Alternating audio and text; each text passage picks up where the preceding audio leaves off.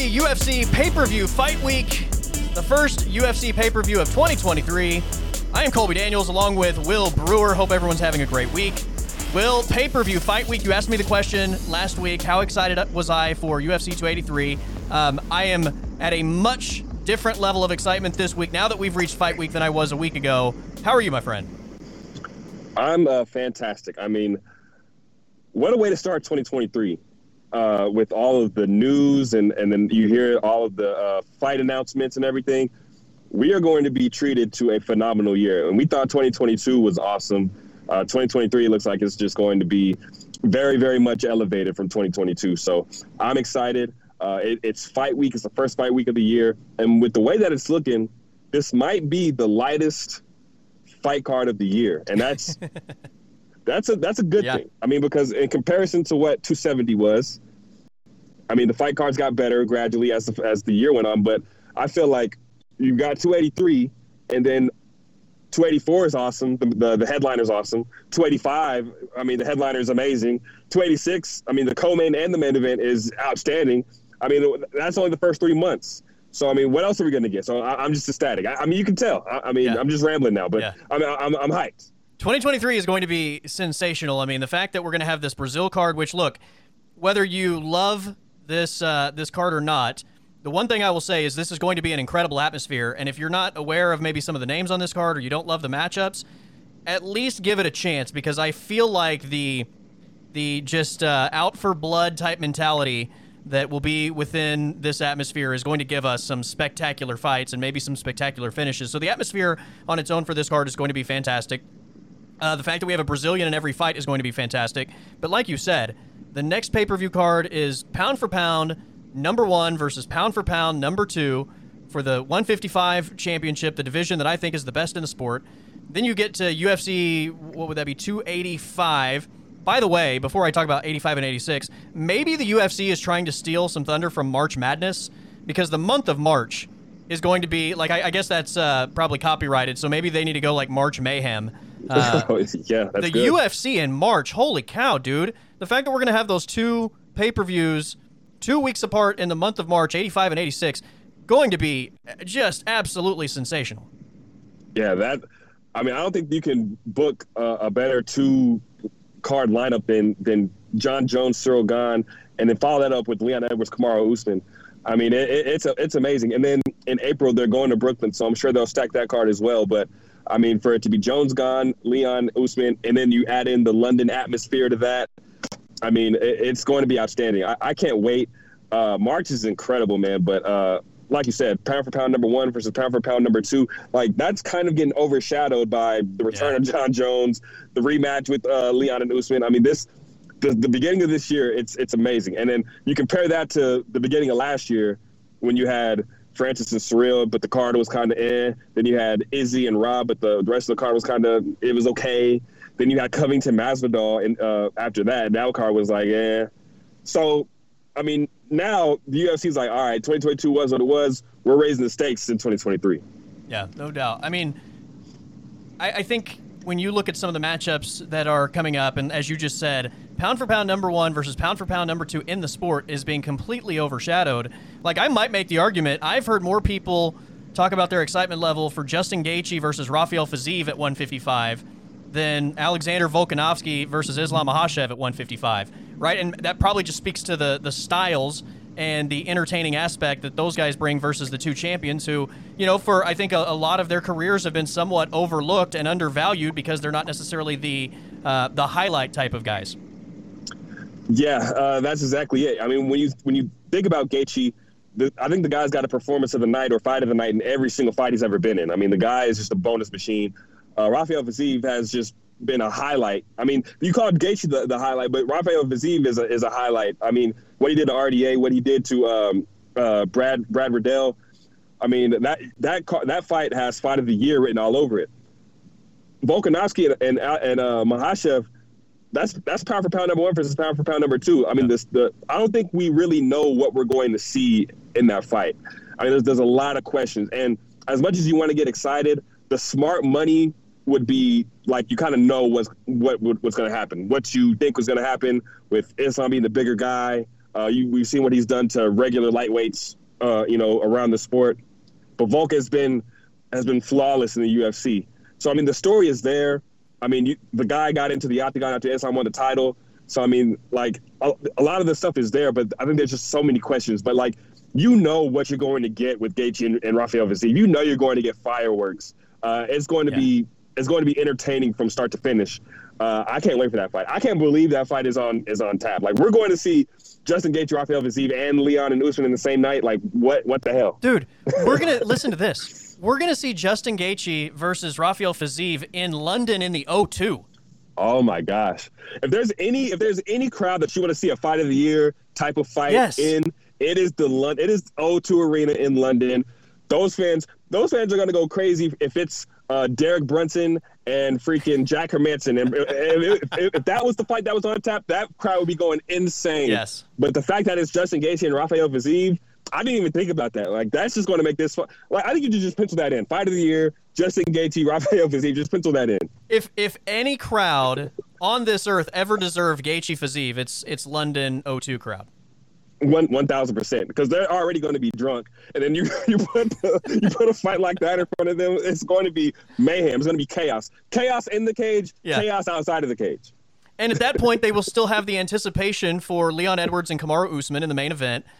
And I would imagine by that point, like, I don't know, I haven't seen the entirety of that card, but maybe Patty is on that card, maybe Molly McCann, or some of Arnold Allen, who knows, but.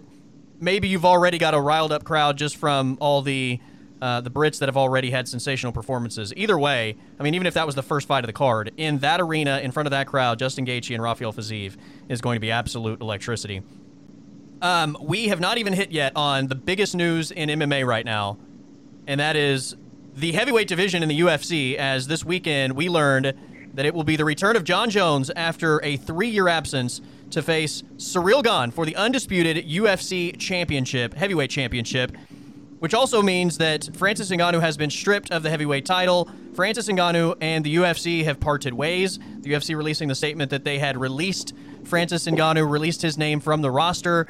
Francis Ngannou now a free agent looking for new opportunities. So much to unpack with this entire scenario, Will. Where do you want to start? Ooh, I mean, I guess you have to start with I mean, it's good that Francis stuck to his guns. That he's obviously standing on something, and no matter how much money the UFC wanted to throw at him, he didn't budge off of what he really wanted out of this. The UFC, I know the UFC, they gave him money that I'm sure that the highest paid heavyweight in UFC history, I'm sure that was on the table. I don't think they're lying about that. But I think when you hear the press conference of Dana White and he's talking about Francis wants to fight lesser competition, like, we know how Dana White is. We've heard enough of Dana White's press conferences to be like, that's not completely the truth. He will leave stuff out. He will bend details. He'll leave details out. We just know that's how Dana White is. So for him to come out and say that Francis is looking for lesser fights, he wants to fight lesser competition, what does that mean? Does that mean, he doesn't want to fight Jon Jones, he doesn't want to fight Ciryl Gane, he doesn't want to fight Stipe Miocic? That's bullshit. Like, Francis is the scariest, baddest man on the planet. He's fought everyone that you put in front of him for the last five or so years. Francis isn't scared of none of these guys. So for the fact that Dana White would say that, like, that kind of rubbed me the wrong way. And then just to, they say, like, he's free to sign wherever he wants. He's free to do whatever he wants. It kind of seemed like the UFC feels like that Francis needed the UFC, and I'm sure he's on that mission now to prove that he doesn't need the UFC. The UFC did a bad job of marketing him, and I'm sure wherever he goes, whether it be BKFC, whether it be PFL, whether it be Bellator, or if it's a boxing fight, they're going to market him as the scariest heavyweight of all time, or that knockout power that he possesses. I mean, there's like you said, there's just so much to unpack. I'm just glad that Francis stuck to his guns and didn't let the money be what got him back. Like, you'll see other fighters, Israel Adesanya, I'm not going to say, like, he's in the same boat as Francis, but, like, he got paid a pretty penny, and, when he said that he's probably up there with Conor when it comes to money, and that he kind of left it at that. Jorge Masvidal, like he was talking about fighter pay for a long time, but once those dollars came, you don't really hear much more out of Masvidal. But with Francis, the money came and he didn't take it. So I think it says a lot about Francis.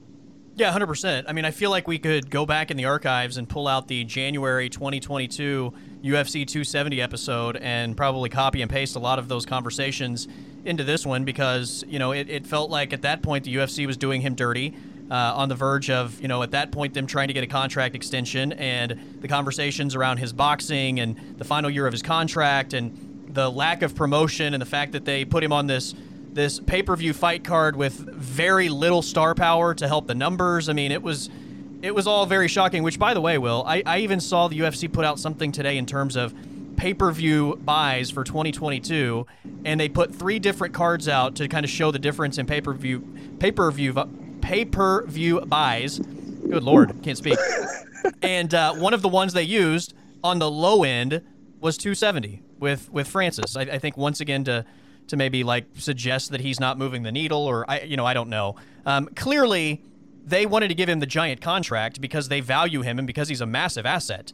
And if he would have signed it, you know, maybe the promotion ultimately goes up for him, and maybe they work toward marketing him in that way. But since he beat Stipe and became the champion, they knew they only had one fight left in him, and you know, it kind of felt like they were waiting until he signed a bigger deal to completely like sell out in terms of making him one of the biggest faces in the sport.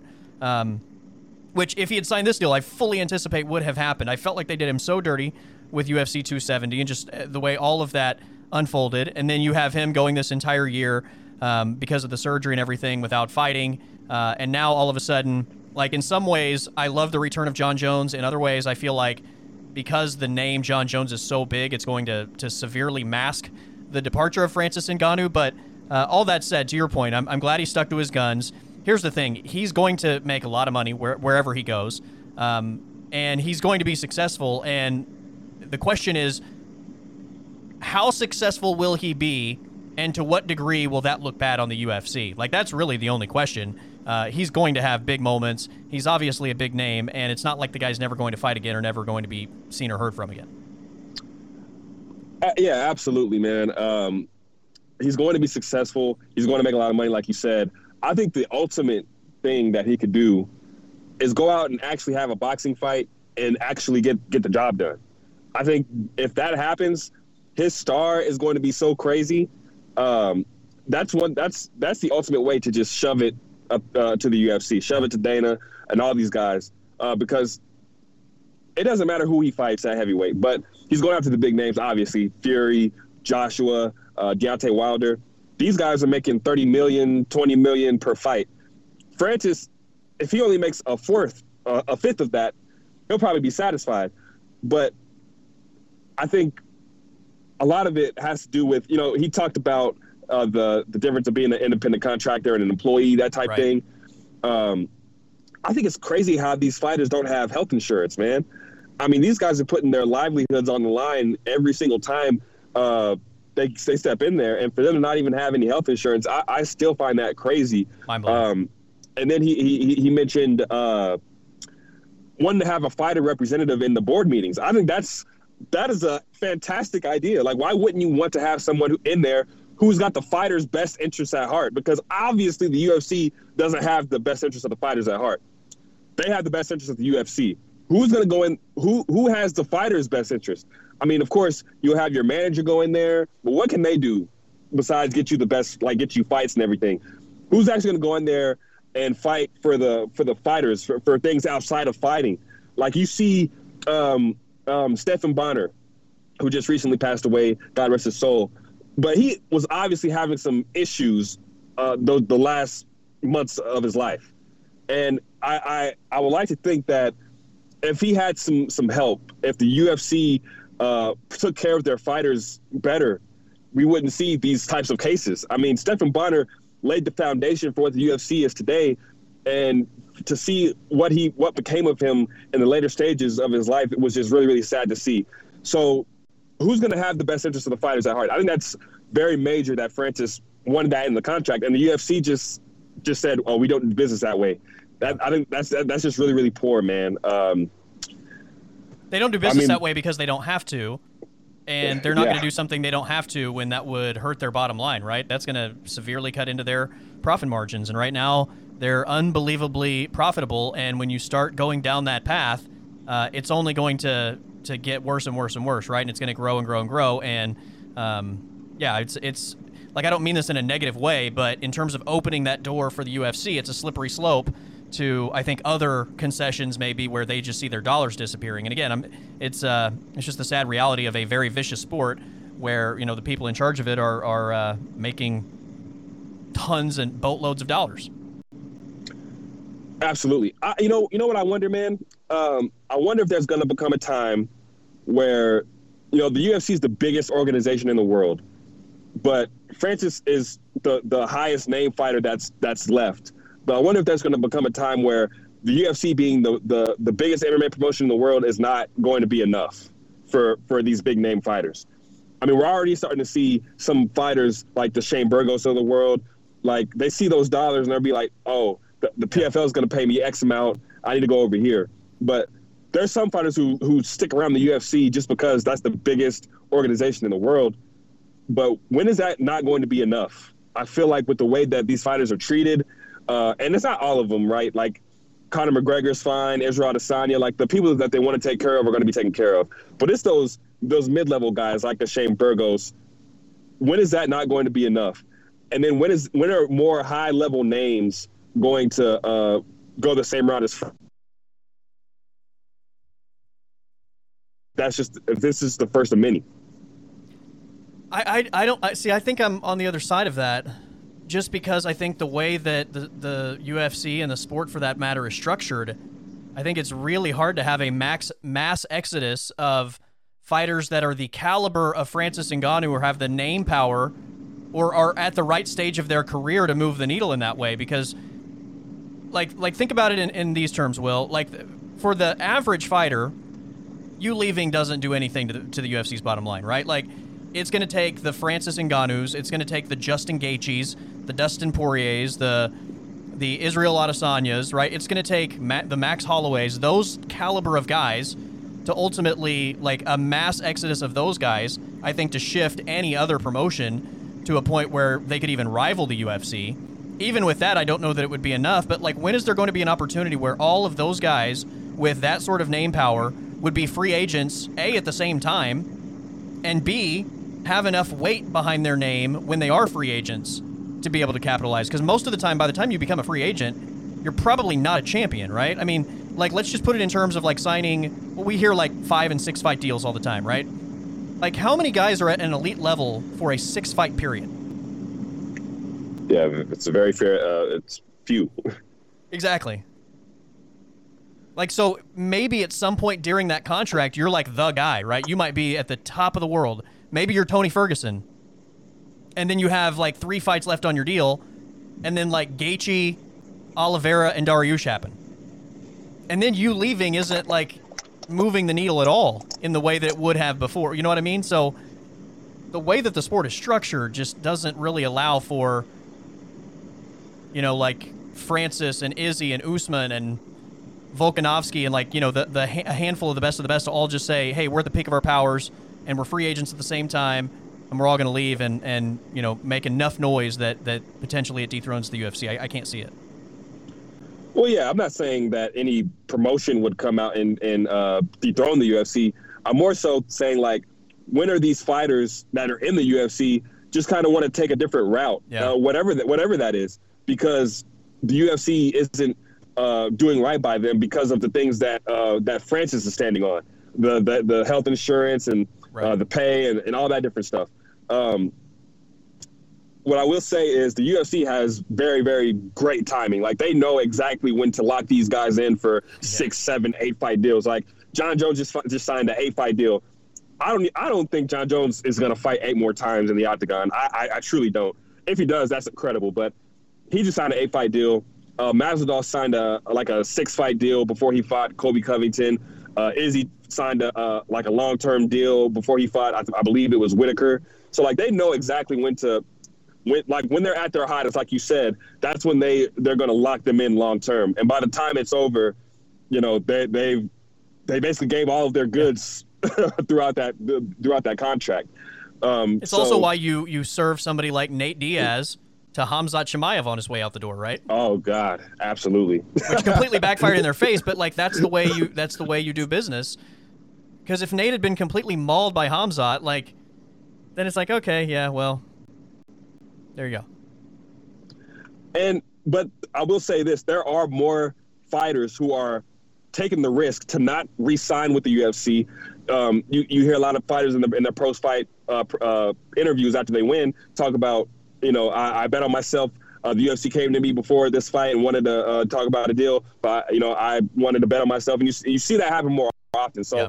I wonder if that's going to become something where people want to test, the markets to see what their value is whenever they're at their hottest. Yeah. But a lot of these fighters aren't going to stand on what Francis is standing on. They're going to see that dollar amount and be like, all right, well, you're throwing that at me. I got to provide for my family. So that's right. There's not a lot of people who are going to stand on what Francis stands on. So, well, and again, it becomes more about just being able to provide for your family, right? It's not that they don't believe the same things. It's just that you've got a family that you've got to put a roof over their head and food in their belly, right? And this is a lot of the times it's life-changing money. It's generational money, especially when you get to that upper echelon. You're talking about, a house and car, all that good stuff. Just being able to provide for your family. I know that's probably what's most important. But yeah, I mean, there's not a lot of people who get this far, right? With what Francis did.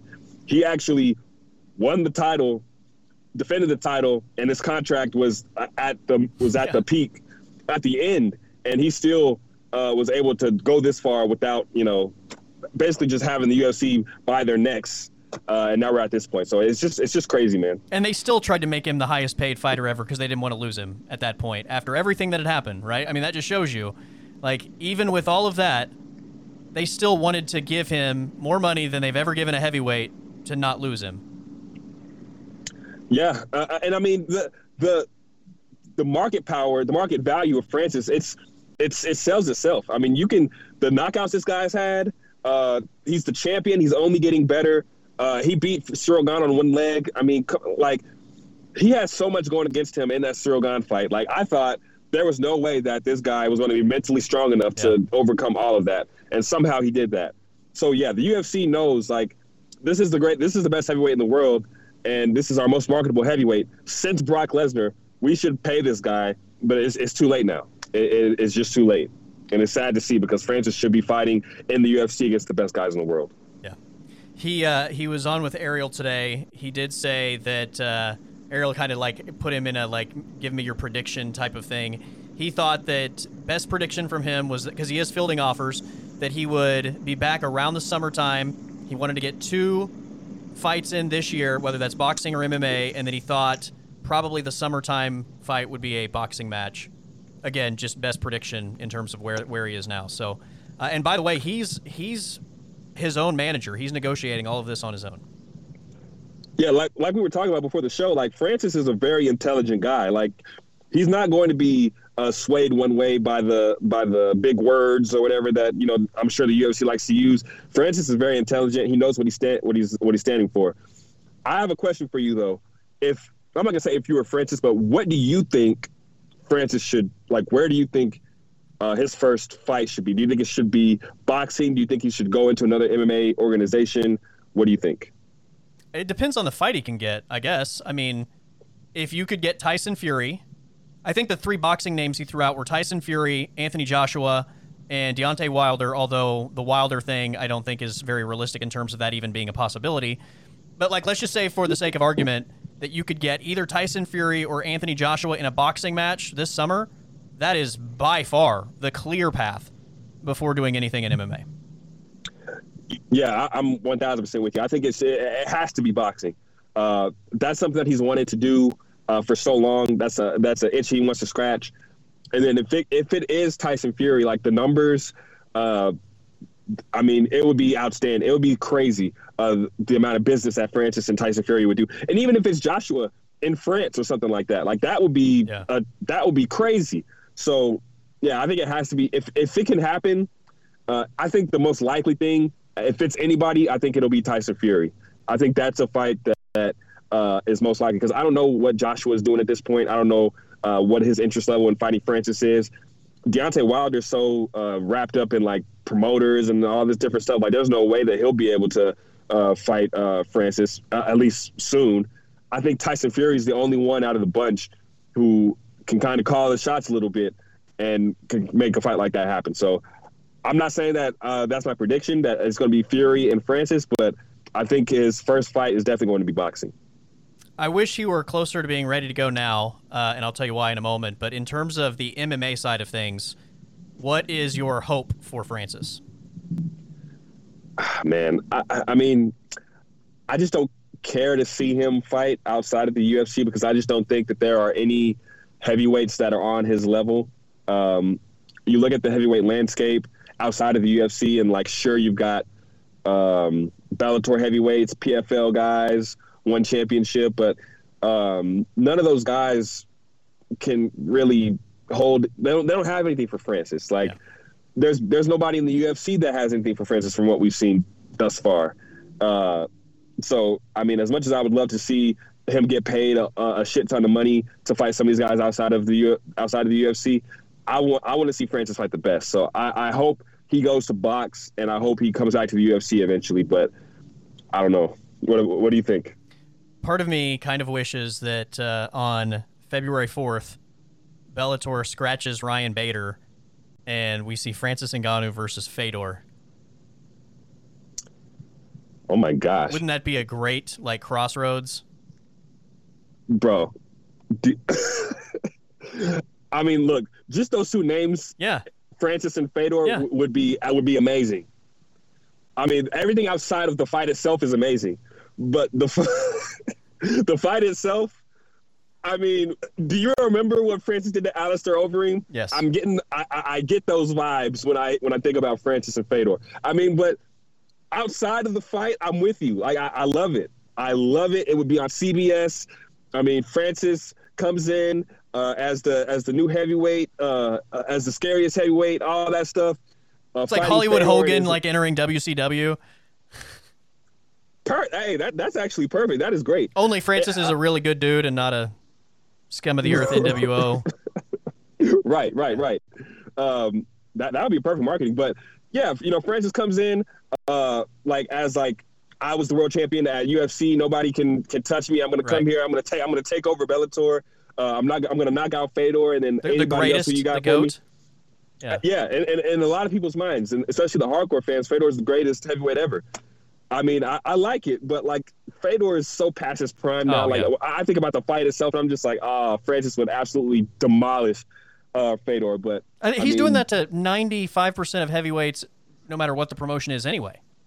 Yeah, but I'll say this: so say Francis does that to Fedor, what do you do with him after that? Let him just annihilate everybody in his path. Like at that point, it just becomes about highlights, right? Because, I mean, I don't. I mean, you got Bader out there, so but Bader would get absolutely destroyed. I mean, I don't even know many other heavyweights on their roster, but I mean, yeah, Francis would tear through everybody else. Yeah, I mean, outside of the UFC, like there are other good promotions in this sport, and there are other good promotions, I think, in certain divisions, especially. But, I mean, we've talked even in the past about, even in the UFC at times, it's felt like the heavyweight division was so thin. And we've just kind of got this point in the last, 2 years where it feels like finally there's some new blood and a little depth in the heavyweight division in the UFC. But outside the UFC even, you just can't find, there's not a bunch of great heavyweights walking this earth, right? So yeah, it's tough. Yeah, they're all in the UFC. And, Fedor being outside of the UFC is rare. Like a guy like Fedor eventually goes to the UFC. He's like Sting. Sting never went to the WWE for years, and he went way too late. But Fedor is the only guy who never went to the UFC, and no matter how much the UFC tried to get him, he never went. And he settled in Bellator. He's trying to win their heavyweight title in his last fight. But I mean, yeah, there's not many other heavyweights out there. Like, that's why Ryan Bader, and I'm not saying Ryan Bader is not a good fighter. Ryan Bader is pretty solid, but like, Ryan Bader was a double champion in Bellator. And I feel like the light heavyweight division is finally starting to come up. You can make a case about it being on par with the UFC, but I think the UFC has definitely gotten better over the last year. And then, like, the heavyweight division in Bellator definitely doesn't hold a candle to the UFC's heavyweight division. So the fact that a guy like Ryan Bader, who probably would be a mid-level guy in the UFC, is a champion like that, I think that just tells you everything you need to know. 100%. Yeah, there's not a good option for him MMA-wise outside the UFC. And, I mean, there was only a handful of names inside the UFC that were good options for him at the heavyweight division. So, yeah, I think you go, if you can, you make the giant payday in terms of boxing and, grow the star power from there, see where it takes you. Just ride the rocket ship. And there won't be a shortage, regardless of who you serve him in ONE or PFL or Bellator. Like, people are going to watch Francis Ngannou knock people out. So, from a promotional standpoint, even though there's no obstacle for him, people love highlights. People love KOs, and Francis will deliver those plentifully, I would imagine, in promotions where you don't have like a Ciryl Gane on the other side. All right, now the Ciryl Gane, Jon Jones aspect of this entire equation, because, like I said, part of me kind of hates the fact that, like, Jon Jones coming back, who, like, he's your favorite fighter. A lot of people consider him to be the GOAT. In some ways, it kind of, like, overshadows how wrong the UFC has done Francis Ngannou, because we're all excited to see Jon Jones back in the octagon. But in terms of just matchups, Jon Jones Ciryl Gane is an absolutely incredible matchup, and I can't wait to see it. Man, my guy Jon is finally back, man. I mean, we've been talking about it for 3 years. We've been doing this show for 3 years, and I've always wanted to have a Jon Jones fight week, and it finally looks like we're going to get it in March.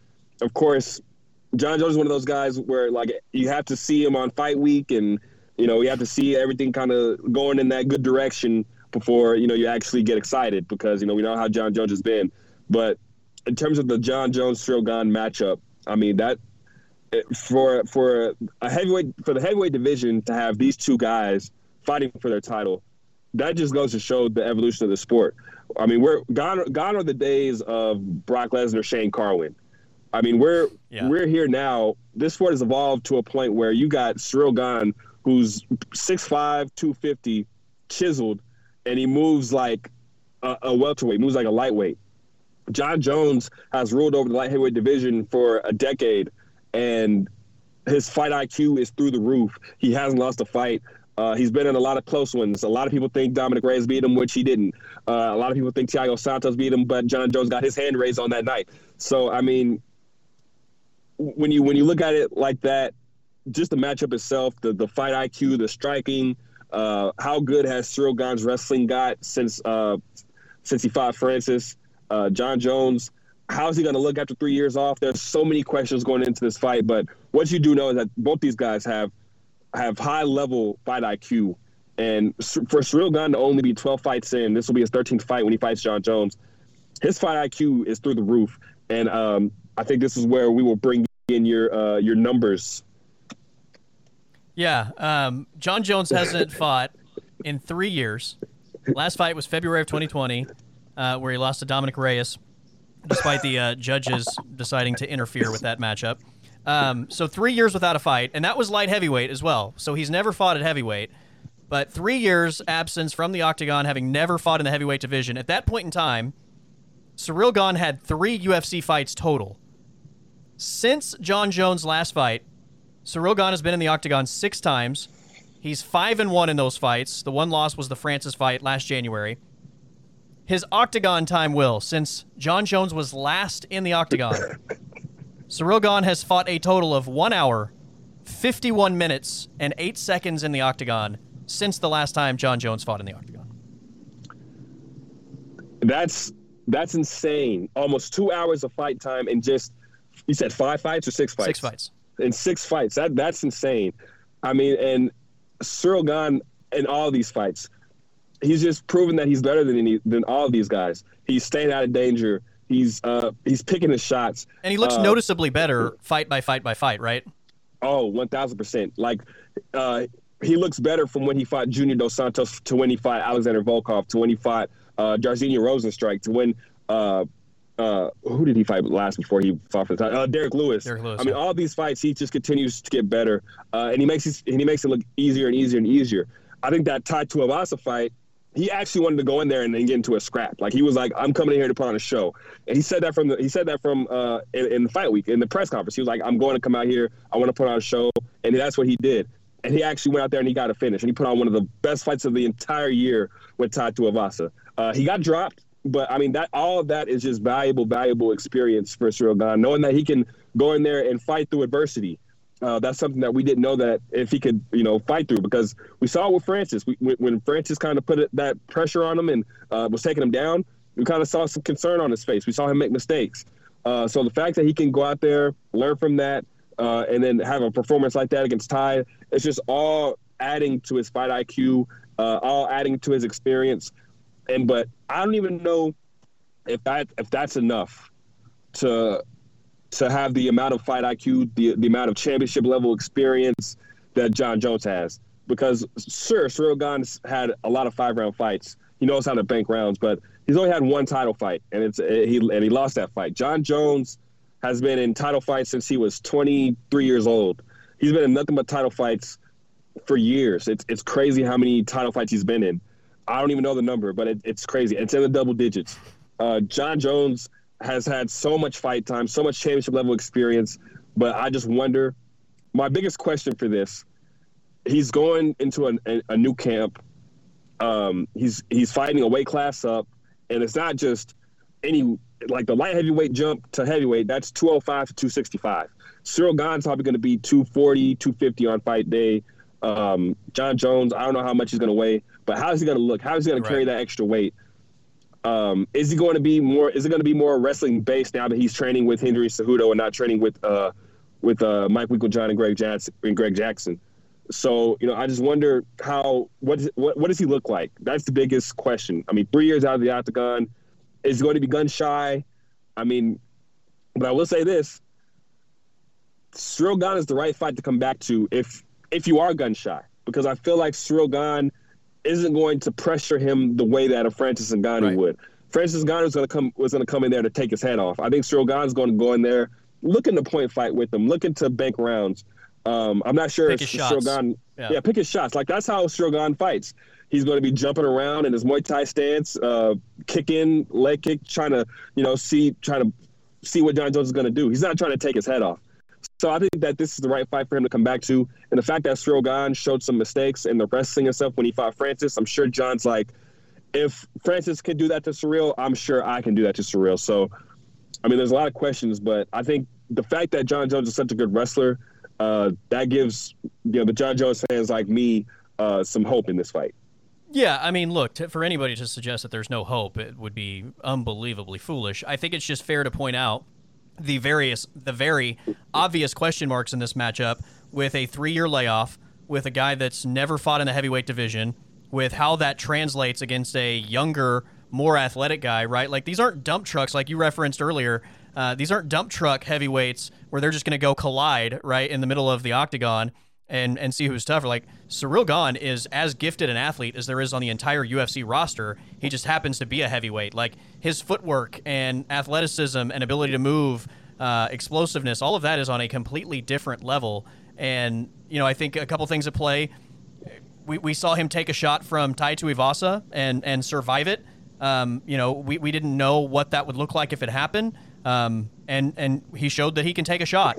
Can Jon take a shot at the heavyweight division? I know Ciryl Gane is not a knockout artist per se, but we don't know how Jon is going to absorb a fight at the heavyweight division. Will Jon be heavier handed at the heavyweight division than he was at light heavyweight? I think there are very real questions about what that's going to look like for a guy that's never fought in this division. This isn't like making a 10-pound jump from like featherweight to lightweight, right? Like, this is a massive jump, and you're not wearing that type of weight regularly like Ciryl Gane is, who also is an incredibly gifted athlete, and that's the one thing that I think was clearly in favor of Jon Jones throughout his entire reign, right? He was so much more athletically gifted than his opponents. Oh, yeah. Man. so much more athletically gifted. And then that reach advantage. I mean, that reach advantage was so substantial. These guys had no idea how to even get anywhere close to Jon Jones. Because if you did get close, he was going to clinch you, take you down. If you got close, he was going to head kick you. Like, that reach advantage, and then just how athletic he was. I mean, he would pick up. He doesn't have those same advantages against a guy like Cyril Gane, because Cyril Gane's going to be playing that same distance management game. I know John's probably going to have the reach advantage, but with a guy like Cyril Gane, that reach advantage is probably negated, you know, with how athletic Cyril Gane is on the other end. So the kicks, how kick heavy is Jon going to be? I'm sure he's still going to be trying to work those teep kicks and just trying to get at Cyril, but like Cyril's going to be doing the same type of kicks, you know. So I wonder if John's going to revert to wrestling sooner rather than later, because I think the longer that this stays standing without any wrestling, the more comfortable Cyril's going to get. And we saw what Cyril did to Francis Ngannou. Like he was striking circles around Francis in those first 2 rounds. Like Francis had nothing for him. And sure, Francis had a hurt leg, but I mean, Cyril was having his way with him, and Francis had to resort to the wrestling. So if I'm Jon, I'm not trying to play that game with Cyril for a long time. I'm trying to get him to the ground. I'm trying to, you know, like what Francis did, which was very, very good. Francis caught a kick and took him down. Jon will be able to do that as well. He'll be able to catch one of those kicks and get him to the ground. But yeah, if I'm Jon, I'm not playing that striking game with Cyril for long. Yeah, I think it's going to be a great fight. I'm very excited for it. Like I said, if anybody's just counting Jon Jones out, that's crazy. I just think there are obvious question marks that it's fair to ask, you know, is this going to be a giant influence on the fight or not? And we will find out. That's what makes this fight so fascinating. This will be, I think, one of the biggest fights in UFC history, right? Like, I think by the time we get there, this is going to be a monumental fight under this promotion. Monumental fight. The skill-wise, this is one of the top skilled fights the UFC has ever put on. I mean, it's going to be amazing. But what I'll say about Jon Jones and about this fight, Cyril Gane should be the betting favorite in my mind. There's too many questions. But, like, if this were any other guy, if this were somebody else who were coming off of 3 years off, going up a weight class, and we have literally no idea, like, how they're going to look, there's no way that we would pick that guy to be the winner of the fight. But the fact that this is Jon Jones, a fighter who's been pretty much flawless throughout his entire UFC career. Except for Dominic Yeah. I mean, any other fighter, to your point, Cyril Gane would be a minus, 600 favorite? Yeah, he would be a sizable favorite. Like, it would be easy to say that Cyril's the favorite. But now, this fight is like a pick'em, basically. And I think I think as this fight gets closer, there's going to be money coming in on both. I still think on fight week, this will be a pick'em more than it'll be one side being the favorite over the other. By the way, when we talked earlier today, I had mentioned something. I since have looked through different sports books, and they're all different. Some have Gane as the favorite. Some have Jon Jones as the favorite. But the margins across the board, to your point, are very slim. So, I mean, regardless of which guy is the favorite, depending on what sports book you're looking at, it's all pretty thin margins. Yeah, I think on fight week, if it's not going to be an actual pick'em at minus 110, I think you're going to be looking at minus 115, minus 105 territory. I think this fight is so hard to call. I think a lot of the smart people will say Jon Jones is the GOAT, or they'll say Cyril Gane has been active and Jon Jones hasn't. I think they'll try to keep it simple and not make it complicated like like this fight really is. Yeah, I would agree with that. We'll have plenty of time to hit the announcement of the London card with Kamaru Usman and Leon Edwards, the trilogy fight, which we all knew was coming, right? I mean, I think there was a little bit of smoke that they may go in another direction, but I think everybody assumed that if Usman was ready to go, which his camp started saying he was going to be ready to go, he was getting that fight. Obviously, Gaethje and Fiziev is going to be absolutely incredible. We referenced that a little bit earlier. We'll get into that in more detail a little later. We do have a bunch of UFC 283 picks to make, but we also have to talk about the first fight card of 2023, which featured Sean Strickland stepping in on short notice for Kelvin Gastelum against Nasruddin Imavov. Will, this was a very fun fight. This was exactly what I kind of anticipated was going to happen. Sean Strickland was just going to go get into a fight, right? Without a whole fight camp and training for one guy. Like, he was just going to go get into a fight. And I thought he thrived in a scenario where he just brought the fight to Imavov.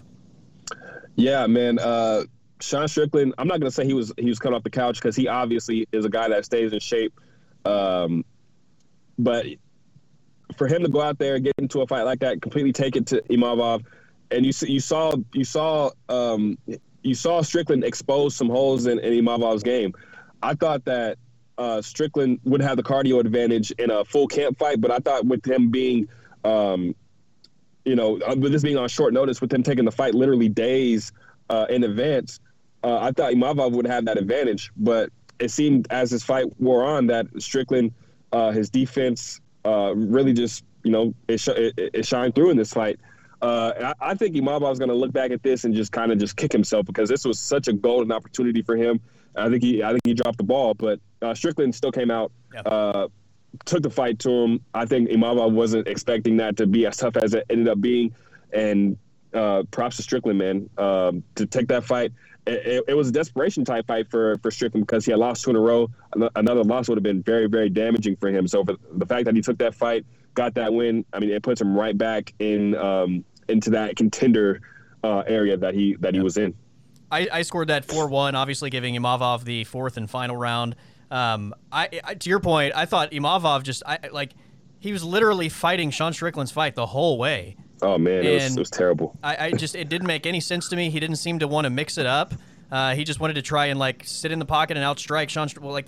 Sean Strickland's so good at doing what he does. He's so defensively sound. Although he did take some shots, but not nearly as many as it felt like he was dealing out. And as I said last week, I thought the much clearer path to victory for Imavov was to try and get this off the feet, which never even came into play. Man, I don't really know Imavov to be much of a wrestler like that. Much of his fights, I've seen him just try to be kind of like Surreal. I know he trains with Surreal. So a lot of the fights that I've seen him in, he's kind of been using movement and kicks, and he's a taller guy in a lot of fights. But like you said, he didn't mix it up. Like when it was on the feet, he fought Sean Strickland's fight, and it was just more of just a fight, just a Sean Strickland special. That's what that fight was, a Sean Strickland special. And what it did Imavov good to mix it up, throw kicks, clinch a little bit, do something else. But just to go out there and fight Sean Strickland's fight in the pocket the whole time, Sean Strickland's not going to lose many of those fights. So it was tough to see, because I thought Imavov was going to be next. I thought I had high hopes for him, but I mean, obviously Sean Strickland just came out there and just completely derailed the hype train. Yeah. I mean, the majority of his finishes in his pro career, Will, are either submissions or ground and pound wins. Going back and just watching a couple times, he looks, I'm not saying he's Khamzat Chimaev by any means, but in terms of just the little bit that I feel like I've seen from him on the ground, he looks much more skilled than the little bit we've seen from Sean Strickland. In that regard. So that just seemed like a natural, let's see what happens here, because I feel like that's advantage for Imavov. I never felt like he had the advantage in a stand-up fight with Sean Strickland, who once again is just so defensively sound, right? Like, he's going to pressure you, and he's as defensively sound as anybody in that entire division. So, and he's just relentless at staying in your face. But big win for Sean Strickland, and especially on short notice. I can't remember ever a time where in back-to-back fight cards, we've had a guy main event back-to-back fight cards. I know we had the break between 2022 and 2023, but when you just look at the history of the UFC and look at 2 fight cards consecutively headlined by Sean Strickland, that's wild. Yeah, that is wild, man. And just the fact that, Sean Strickland is the way he is, just a goofball. For 2 UFC cards we headlined by him, I mean, it just goes to show, this guy, he wants to fight. He's a fighter's fighter. If you ever need a guy to call Sean Strickland, I'm sure that there wasn't much of a negotiation power or anything like that. It was probably like, hey, Sean, you free to fight? Sure, I'll try to do it. Yeah, sure, I'll fight. He did say they paid him a shit ton of money in his post-fight interview. They paid him a shit ton of money? That's what he said in the octagon in his interview. He said, they paid me a shit ton of money.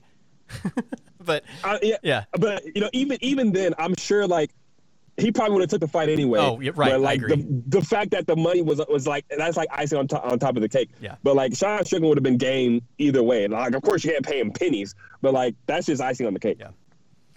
The co-main was Dan Ige and Damon Jackson. I think we both agreed, I thought Damon Jackson's length I thought might be a problem for Dan Ige. It was not at all. In fact, Dan Ige didn't even really seem to feel like Damon Jackson offensively was a threat at all, and clearly there was a power difference in these two guys when they did land. Dan Ige just had zero respect for what was coming back his way and ultimately got that big finish.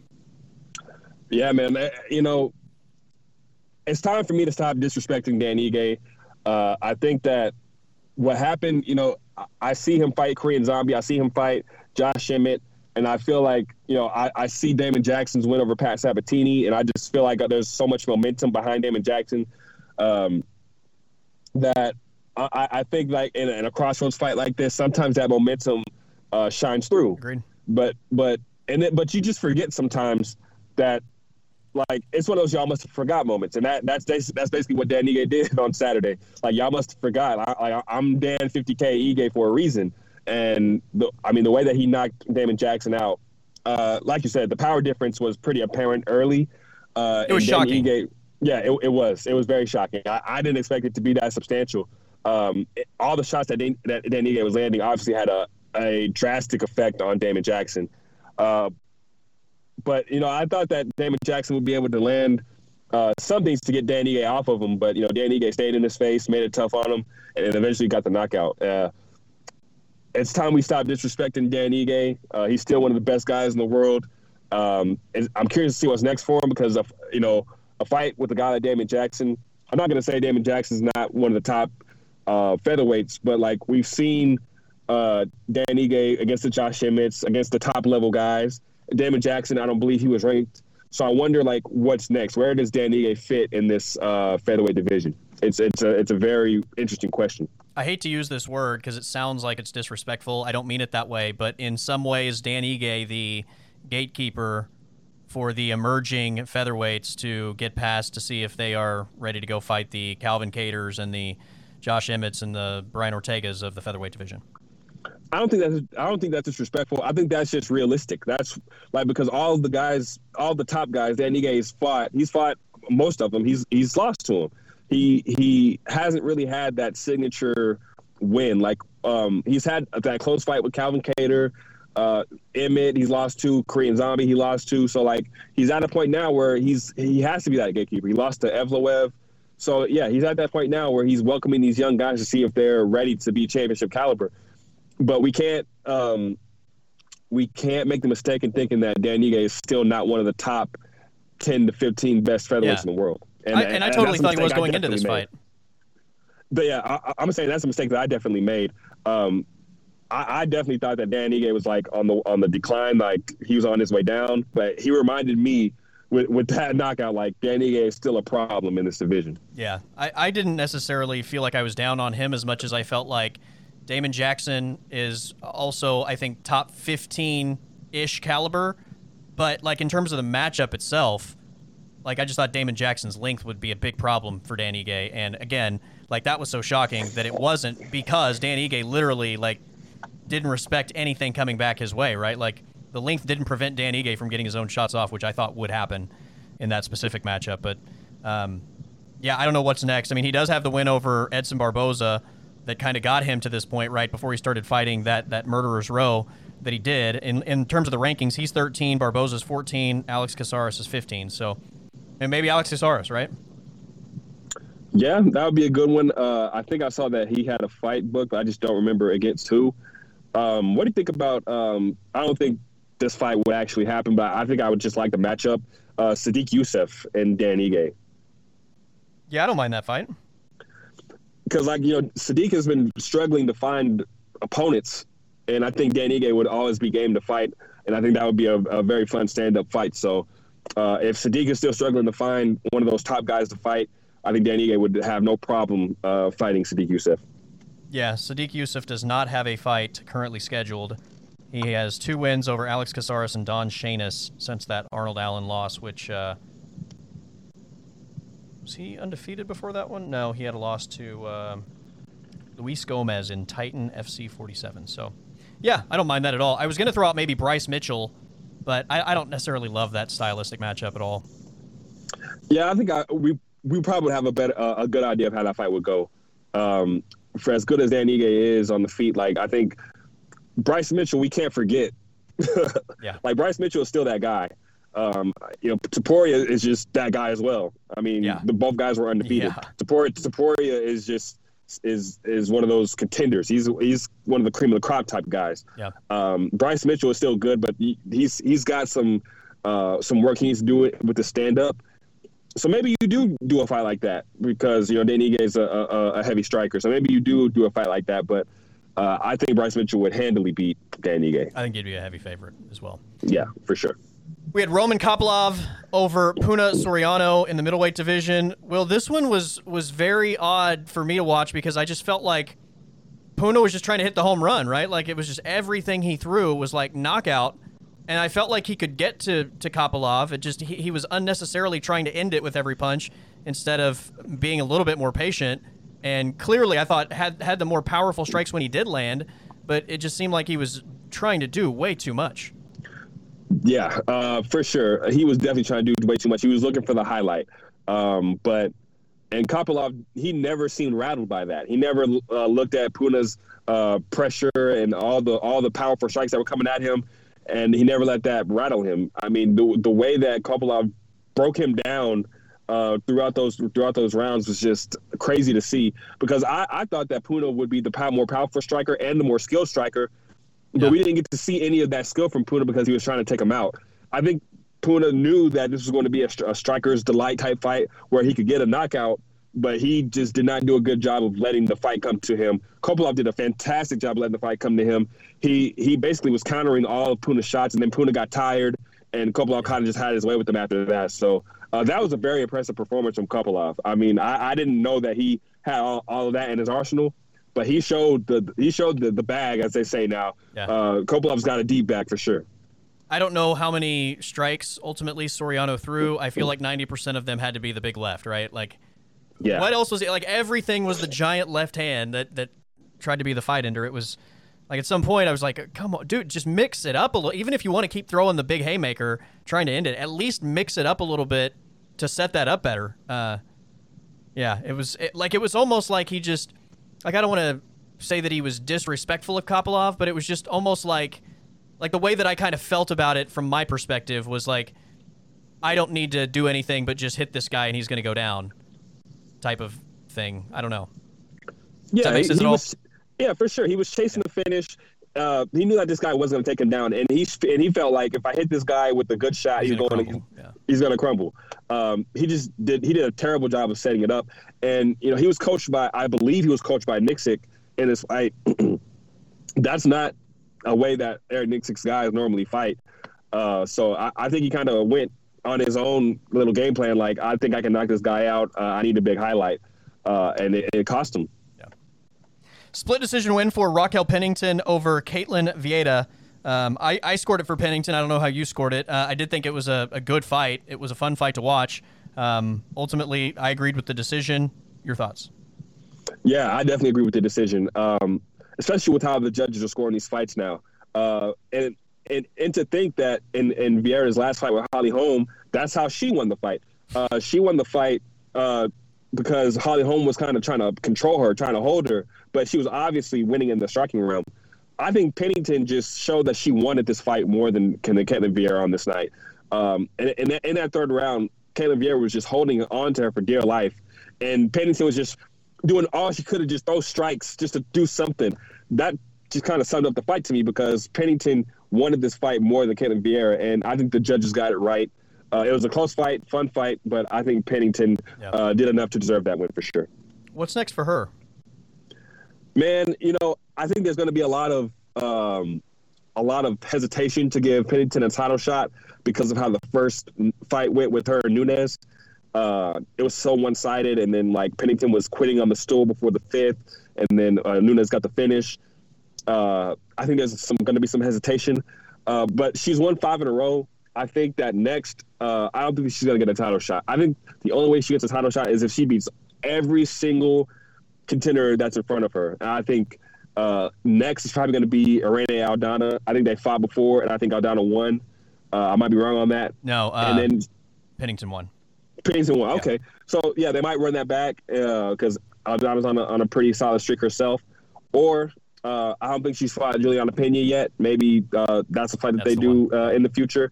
But I think one of those two fights are next. I don't think they give her Amanda next. In the 5 fights, it's Caitlin Vieira, Aspen Ladd, Macy Chiasson, Pani Kianzad. Saying that right? I believe so. Marion Renault. She had lost to Holly Holm. She's lost to Holly Holm twice. She had the Aldana win. She lost to Durandamy and Amanda. Like I said, Holly Holm twice. Went over Misha Tate. Went over Jessica Andrade. Like I think Juliana makes the most sense, right, in terms of who she's faced. Like she's lost twice to Holly. Yeah, I mean Juliana's the only one in the top 5 that she hasn't fought. Man, I'll say this about Raquel, man. Like, I remember watching her fight Holly Holm, that second fight, and I remember it being on the Conor McGregor card, I believe, before he fought Cerrone. But that fight, it just did not seem like Pennington was there. Was that her first fight after she lost to Nunes, that home fight? Let me see here. No, she lost to Nunes and then lost to Durandamy. And then beat Arena Aldana, and then lost to Holm for the second time. Okay. So I just remember looking at that fight, and it seemed like Pennington just didn't seem all that interested in being there. But I will say on the streak, especially, I think I noticed it when she fought Macy Chiasson. It just seemed like her mentality is completely different. She seems like she really wants it. She wants to get back to that title. Her mentality, everything has just changed. And then you see it on full display against Caitlin Vieira, a fight that I thought that Caitlin Vieira was kind of better than her everywhere, but it just seemed like she just wanted it more. And it's good to see. I think that maybe her building a family with Tisha Torres has her a new lease on fighting and everything. So I'm happy for her, man. She's been looking good, and I would love to see that fight with Juliana Pena. I think that would be a scrap. Both those women, they want it. There's not going to be any easy way out for either fighter. As I look further into this, of the top 8 even, Will, she's fought everyone except for Pena and Yana Kunitskaya. Yeah, so like that fight just makes a ton of sense. Yeah, it makes sense. Pena, like, who is Pena going to fight? Like, you could have her fight Aldana. That would be a fresh matchup. But Pennington is there. I believe she wants to be active. I don't know exactly what's going on with Renee Aldana. I don't know what's next on the cards for her. Like, maybe they look for Amanda to fight Renee Aldana at some point. But it seems to me like they're hesitant to give Pena a title shot again, and they're hesitant to give Pennington a title shot again. So Pennington, Pena, a good scrap. And Amanda Valentina. There we go. Problem solved. Then what do you do with Aldana? She's waiting. She's waiting in the wings. Okay. Give her Caitlin Vieira. Well, they fought before, and Aldana knocked her out. Did they? I forgot about that. Okay, never mind. But yeah, I think that Aldana has got to be in the conversation. If it's a number 1 contender fight, which I think that Pena and Pennington would be very close to that, I think Aldana's got to be in the discussion. Yeah. So I would feel like maybe Juliana or Pennington would fight her. But I think it all depends on what Amanda does. Like, whoever Amanda fights for the title, and then you can do the contender fights based off of that. Yeah. The main card started in the bantamweight division, and Umar Nurmagomedov was a heavy favorite in this, although I thought as long as this would be on the feet, it would be a very interesting matchup. I thought when it went to the ground, that's probably where you get the wrap-up and the fight's over. How about Umar Nurmagomedov getting the win by KO left hook, which I did not see coming. That was not on my bingo card for this fight. I always say that when these wrestlers fight, that these guys are so concerned with their wrestling that something like that could land. It could be a potential fight ender, and that's definitely what happened with Umar Nurmagomedov. He was showing good movement. He was showing good footwork, all that stuff. But I know that Barcelos was thinking that shot's going to come. That shot's going to come. That shot's going to come.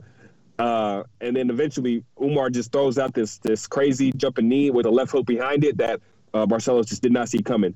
It wasn't the hardest shot in the world, but I'll always remember that DC said this. It's those shots that you don't see coming that hurt you the worst. And that definitely happened with Barcelos. Like, that shot flatlined him. He just never saw it coming.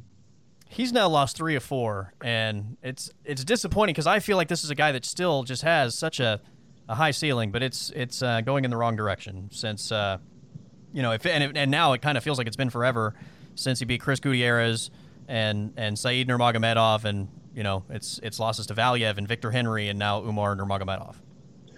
Yeah, there's obviously potential there, but like you said in the lead up to this fight, the consistency just hasn't been there, and now he's on the wrong side. He's lost 3 or 4, like you said.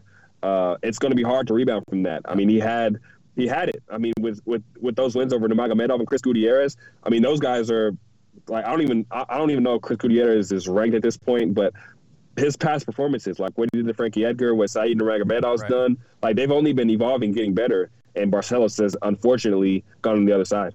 Yeah. In terms of the prelims, I'll let you throw out anything you thought stood out. I will say Mateusz Rebecki was a guy that I noted when he was on Contender Series as one of those, like, hey, I'm going to pay attention to this guy. There might be something there. He had a win on the prelims. And then the first fight on the card obviously featured the comeback of Jimmy Flick versus Charles Johnson. Yes, he was getting dominated. I didn't love the stoppage. I thought it was a little bit early. I don't think it's the biggest crime in the world by any means, but I think he probably deserved a little bit longer than he was given. All that said, I think Charles Johnson looked fantastic early in that fight. Yeah, I'll start with Rebecki real quick. Rebecki, even though that he did get a 30-27 on a win, but that fight wasn't easy. I mean, he was trying to knock out man, I don't even know his name. Yeah. Nick Fiore. He was trying to knock him out with every shot. And a little bit like Puna, right?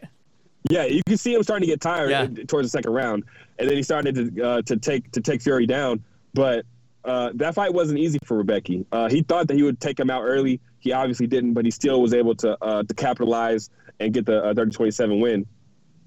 The Charles Johnson Jimmy Flick fight, man, it just looked like Jimmy Flick. His timing was a little off. He's been out of the octagon for a few years. So, Charles Johnson took it to him early. And, the stoppage, I'm with you. I could have saw more done, but, you don't want to see a fighter get beat up. So if the ref thought he saw enough, then, you got to be okay with it. But, Jimmy Flick's been out of the cage for so long. You would have liked to see him, take a little bit more damage. You could tell, that he wasn't out of it. He got right up and was like, man, my bad, telling his corner. So, you would have wanted to see him take a little bit more damage, I guess. But the prelim that I do want to touch on, Abdul Razak Alhassan versus Claudio Roberto. I mean, we all knew that someone was going to get knocked out. And I think a lot of people kind of had some questions on Alhassan in this fight. But, I mean, Alhassan just proved that he was a smarter fighter, because you knew that someone was going to get knocked out, so he clinched him early, and then the opening came in the second round to land the big shot. He took it, big win for him. Yeah, well, he's just another one of those guys where we've seen him land the highlight shots, and then we've seen him be on the complete other end, right? He's been so inconsistent, but that he always has a chance because he's always one shot away from ending the fight. And man, those what was it, 3 punches that kind of finished it? Oh. Yeah. Yeah. Just hammers right behind the ear. He was trying to fit. I'm not even gonna say he was trying to finish that fight. It was more than that. That guy was trying to end him bad for intentions. Sure. Very, very bad intentions. My goodness. Yeah. All right, man. Let's make some picks for UFC 283 as we get ready for Saturday night from Rio de Janeiro, Brazil. This is a fun fight card with, again, I think what's going to be, I would assume, an incredible atmosphere. Colby Covington would obviously disagree, but I think this is going to be a really fun atmosphere on Saturday night in Brazil. First time back, I believe, right, since the pandemic. So it's been several years since they were in Brazil.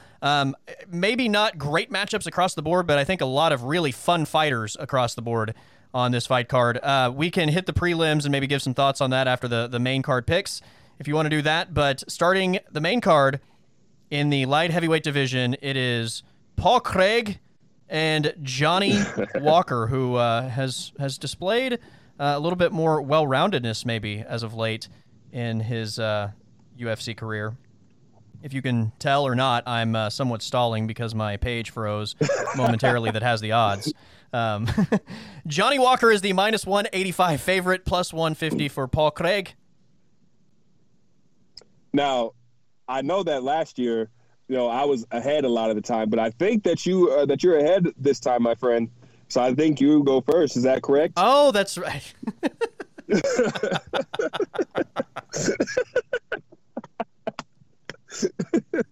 Yes, with the Raquel Pennington and the Sean Strickland wins from last weekend. That's right. It's been so long since I was ahead, and not even that. Like, it was, you had such a margin that there was really no chance of even closing that gap, that it didn't even cross my mind that I was picking first today.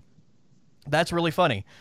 All right. The surprise that's hilarious. Totally. Like, oh, that's right. Yeah. This is only, we started over. I forgot. Oh, man. All right. So, light heavyweight division. Give me Johnny Walker. I kind of like where he's at right now. Obviously, this is a guy that I think can finish it on the feet for sure. But I feel like maybe is starting to develop in terms of being just a well-rounded mixed martial artist. Paul Craig is extremely dangerous, but kind of feels like a one-trick pony to a degree. You know where he's extremely dangerous and what ultimately, if he's going to win, is going to happen. I think Johnny Walker avoids the danger, and I think he lands some big shots and ultimately is the victor. Yeah, man, look, I wanted to go Paul Craig, but I didn't like how he fought his last fight against Uzdemir. I felt like that was a fight that he could have won, but he was so concerned with the stand-up of Uzdemir, he just didn't really fight. And that was very concerning to me because he's very good when he goes out there and he fights. But if he's going to be terrified to actually go out there and fight, Johnny Walker is going to be able to land something on him, or at least just cruise to a decision win. So I'm with you. I'm going to go Johnny Walker as well. All right, in the women's strawweight division, we have Jessica Andrade and Lauren Murphy, which should be a fun matchup. Oddshark.com has Jessica Andrade as the minus 525 favorite, plus 365 for Lauren Murphy, which I think this is actually happening at flyweight, by the way. I don't know why. Yeah, flyweight. Yes, it is a flyweight. Yeah. But Jessica Andrade is minus 525. Minus 525, which she was going to be my pick, but I look at this as a really good matchup. And, outside of Lauren Murphy versus Valentina Shevchenko, Lauren Murphy has looked really good. Man, I'm very surprised at those odds. I really like where Jessica Andrade has so many paths to victory in this fight, but I think this is a scrap, man. Those odds are shocking to me. But give me Jessica Andrade. Look, I mean, Lauren Murphy has always proved to be tough. This is a good matchup. I think that if Jessica Andrade comes out here and gashes herself out, which could happen at flyweight, Lauren Murphy could edge out a decision. I think that's definitely in play here.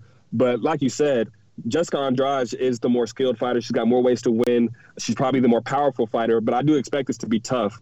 I'm going to go Andrade, but I'm shocked at those odds. I thought that it would be more of like a minus 200 for Jessica Andrade. All right, fight number 3 on this main card is Gilbert Burns versus Neil Magny in the welterweight division. Gilbert Burns, also a pretty heavy favorite, minus 400, plus 305 for Neil Magny. This one for me, I feel like every time Neil Magny fights, we throw out the, what a tough matchup he is and how he has a way of making every fight he's in a tough fight, win or lose. Like, he's going to make you work for it.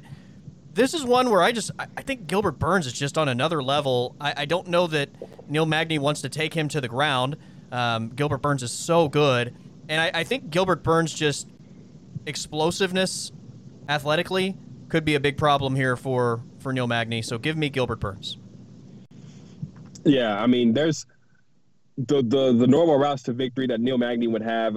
He just doesn't really have those advantages against Gilbert Burns. He tries to take it to the ground. Burns is so good with his jiu-jitsu. And on the feet, like, he'll try to use his distance and everything. But Gilbert Burns, his takedown offense has gotten better. And then, he's always got that power.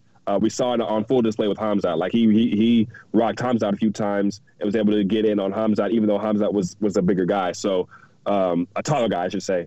Yeah. But, yeah, give me Gilbert Burns. I think this is his fight to lose. I think the only way Neil Magny wins is if Gilbert Burns makes a mistake. Yeah. Co-main event for the fourth time, we will have Deiveson Figueiredo and Brandon Moreno in the flyweight championship matchup. Oddshark.com, once again, has this as a very close fight. Minus 115 for Deiveson Figueiredo, minus 108 for Brandon Moreno. I'll take Deiveson Figueiredo again. I've picked him in every fight so far, so why not make it 4 for 4? I thought in the first fight he was clearly the better guy.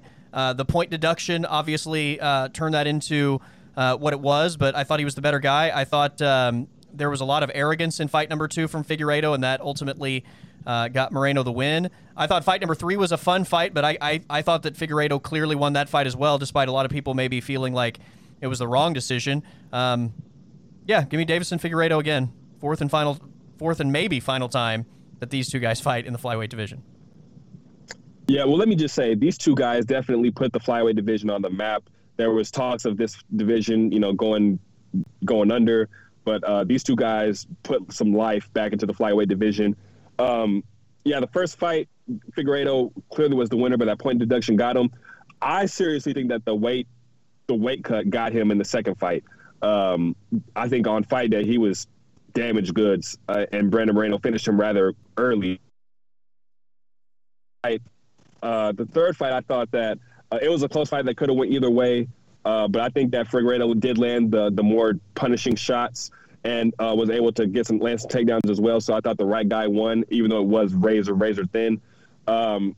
I just think that here in this fourth fight, I think Figueiredo is still going to have those advantages on the feet, being the more powerful guy. Brandon Moreno is going to be, he's going to have more to his arsenal in terms of kicks and everything, but Figueiredo is going to be the more powerful guy.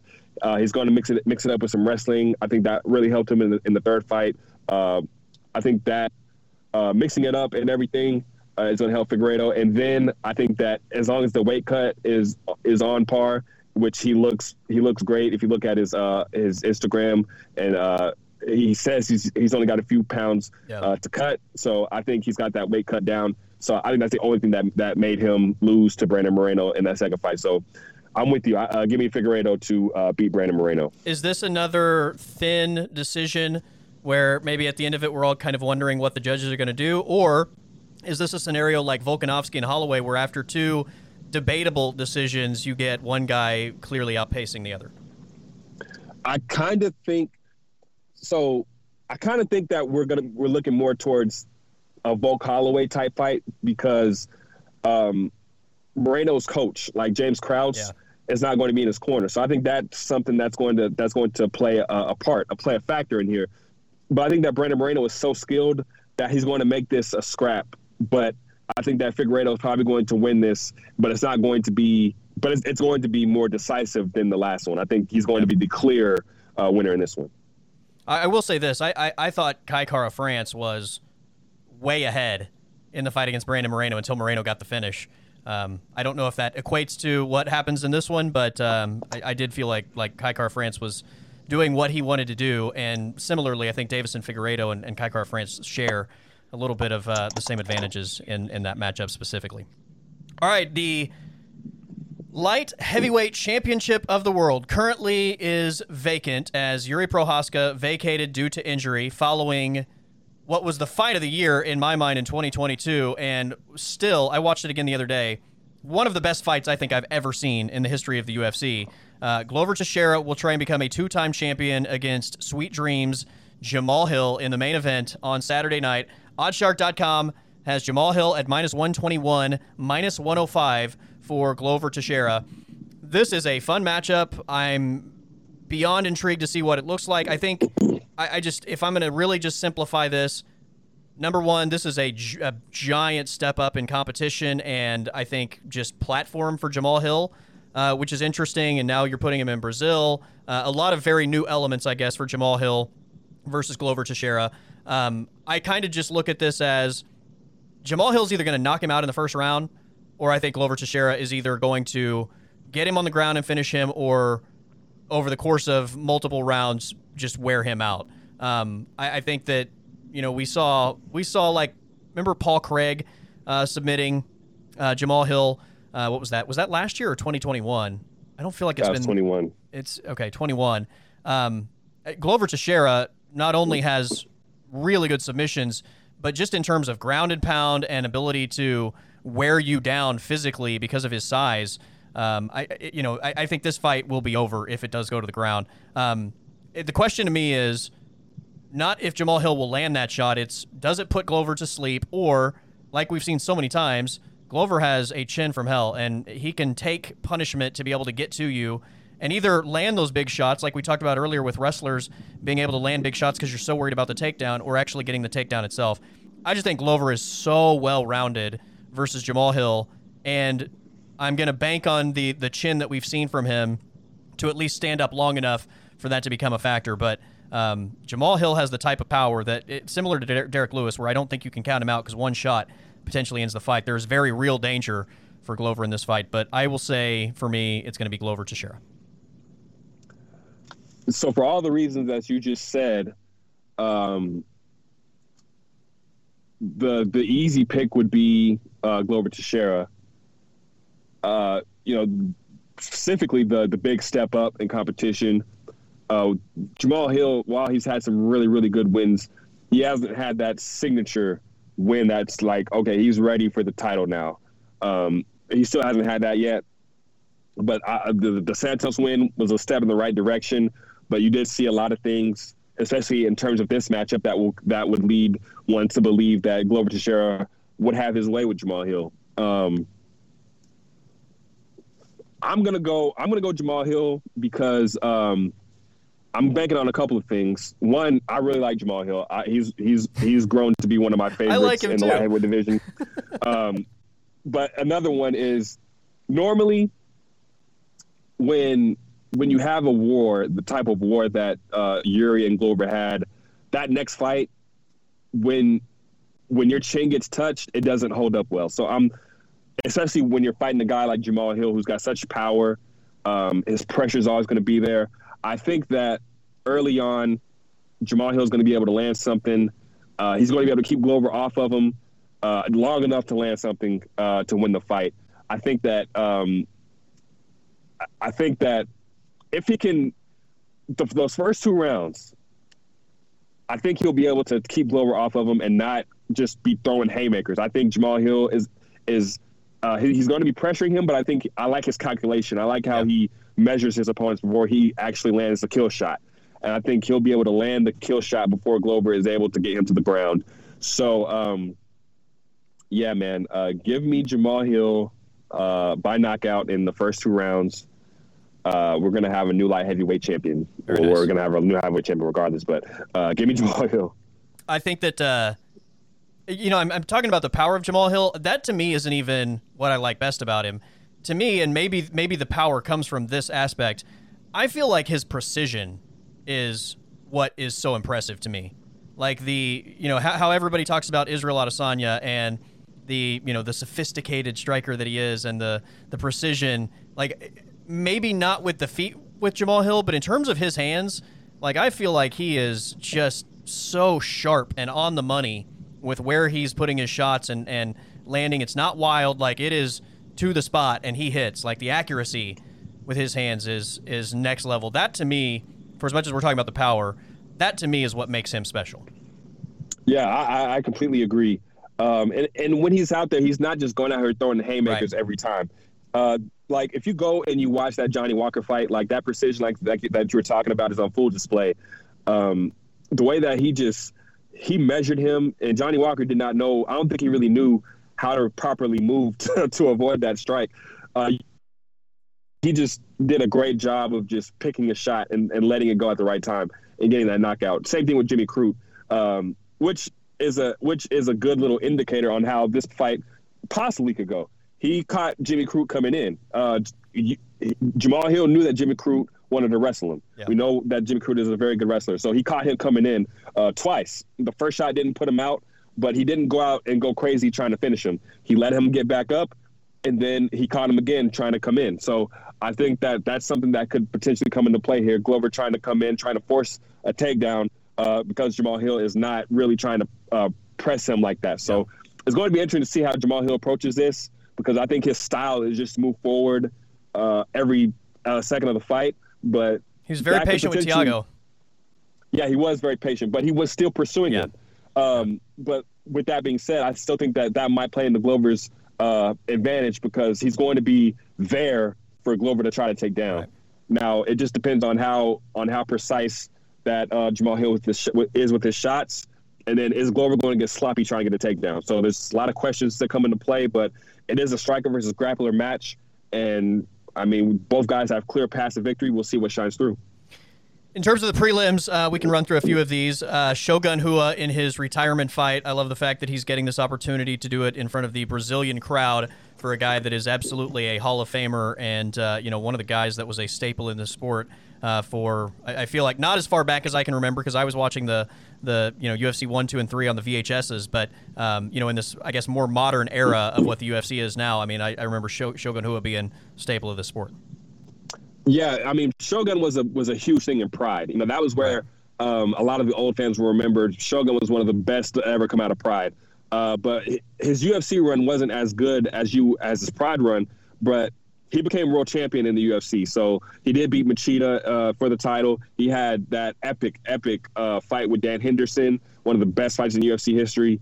So like he fought the best. He lost the title to Jon Jones. He fought Chuck Liddell. He fought Forrest Griffin. Like, he fought the best of the best. He's been around this long. But, yeah, his UFC and his Pride runs made him a legend. He's a legend of the sport, legend of Brazil, MMA. And, it's sad to see him go out, but I think it's so good to see that he's doing it in front of his home country in Brazil. There's no better way for him to go out. So I'm happy for him. I hope he gets a win. For those that don't know, Gregory Rodriguez, the RoboCop, another fighter to pay attention to on these prelims in the middleweight division. Last time we saw him, we could literally see his skull as he was beaten up so badly, Will, and ultimately came back and won the fight. And every time we've seen him in the octagon, he's just been fantastic, fight of the night type of performances each and every time. Yeah, this guy is made out of, I don't know, but the fact that we could actually see inside this guy's skull was incredible. I've never seen that before. And he came back to win the fight. I mean, Chidi Njokuani hit him with the most perfect knee, and he still came back and won the fight. He's always in fun fights. He always shows good power. I'm excited to see him back, man. And he's going to be in front of the Brazilian crowd, so he should put on another spectacular performance. The Bonfim brothers, two big-time prospects in this sport, both on this card. Both were Contender Series winners this past season. I've heard nothing but glowing things about both guys. Both guys looked really good inside the octagon. I will say, Ishmael Bonfim has the big-time matchup against Terrence McKinney that is probably, Will, one of my favorite fights on the entire card. Yeah, both those guys didn't get easy fights coming in. He's very, very skilled, very, very talented. And then on top of that, Munir Lazzez is no slouch. He's going to be a tough out for sure for Bonfim. So both brothers are getting some tough fights, but they both should be exciting because McKinney's going to push the pace. He's going to try to get a knockout, and Lazzez is always in fun fights. So both fights should be good. All right, last one, and we will wrap this thing up, saving the best for last in terms of the prelims and who I want to see fight the most. Jailton Almeida, Will, a guy that we have both, I think, viewed as potentially a two-division title contender. Man, that guy is so good. I mean, like, there's those guys that you just know, like Hamza. When we saw him, sure, he fought Reese McKee in his first fight, but you just knew that there was something about that guy that's special. Yep. Jailton Almeida has that. And he's showing it in two weight classes already. I mean, he's 6'5", I believe. He might be 6'6", chiseled, quick. He's got an arsenal of strikes. Like, this guy is good, and he's got a ground game as well. Like, he's got everything. But we'll just see, like, he's going up in competition fighting Shamil Abdurakhimov. And I purposefully didn't say the matchup, wondering if you were going to throw it out.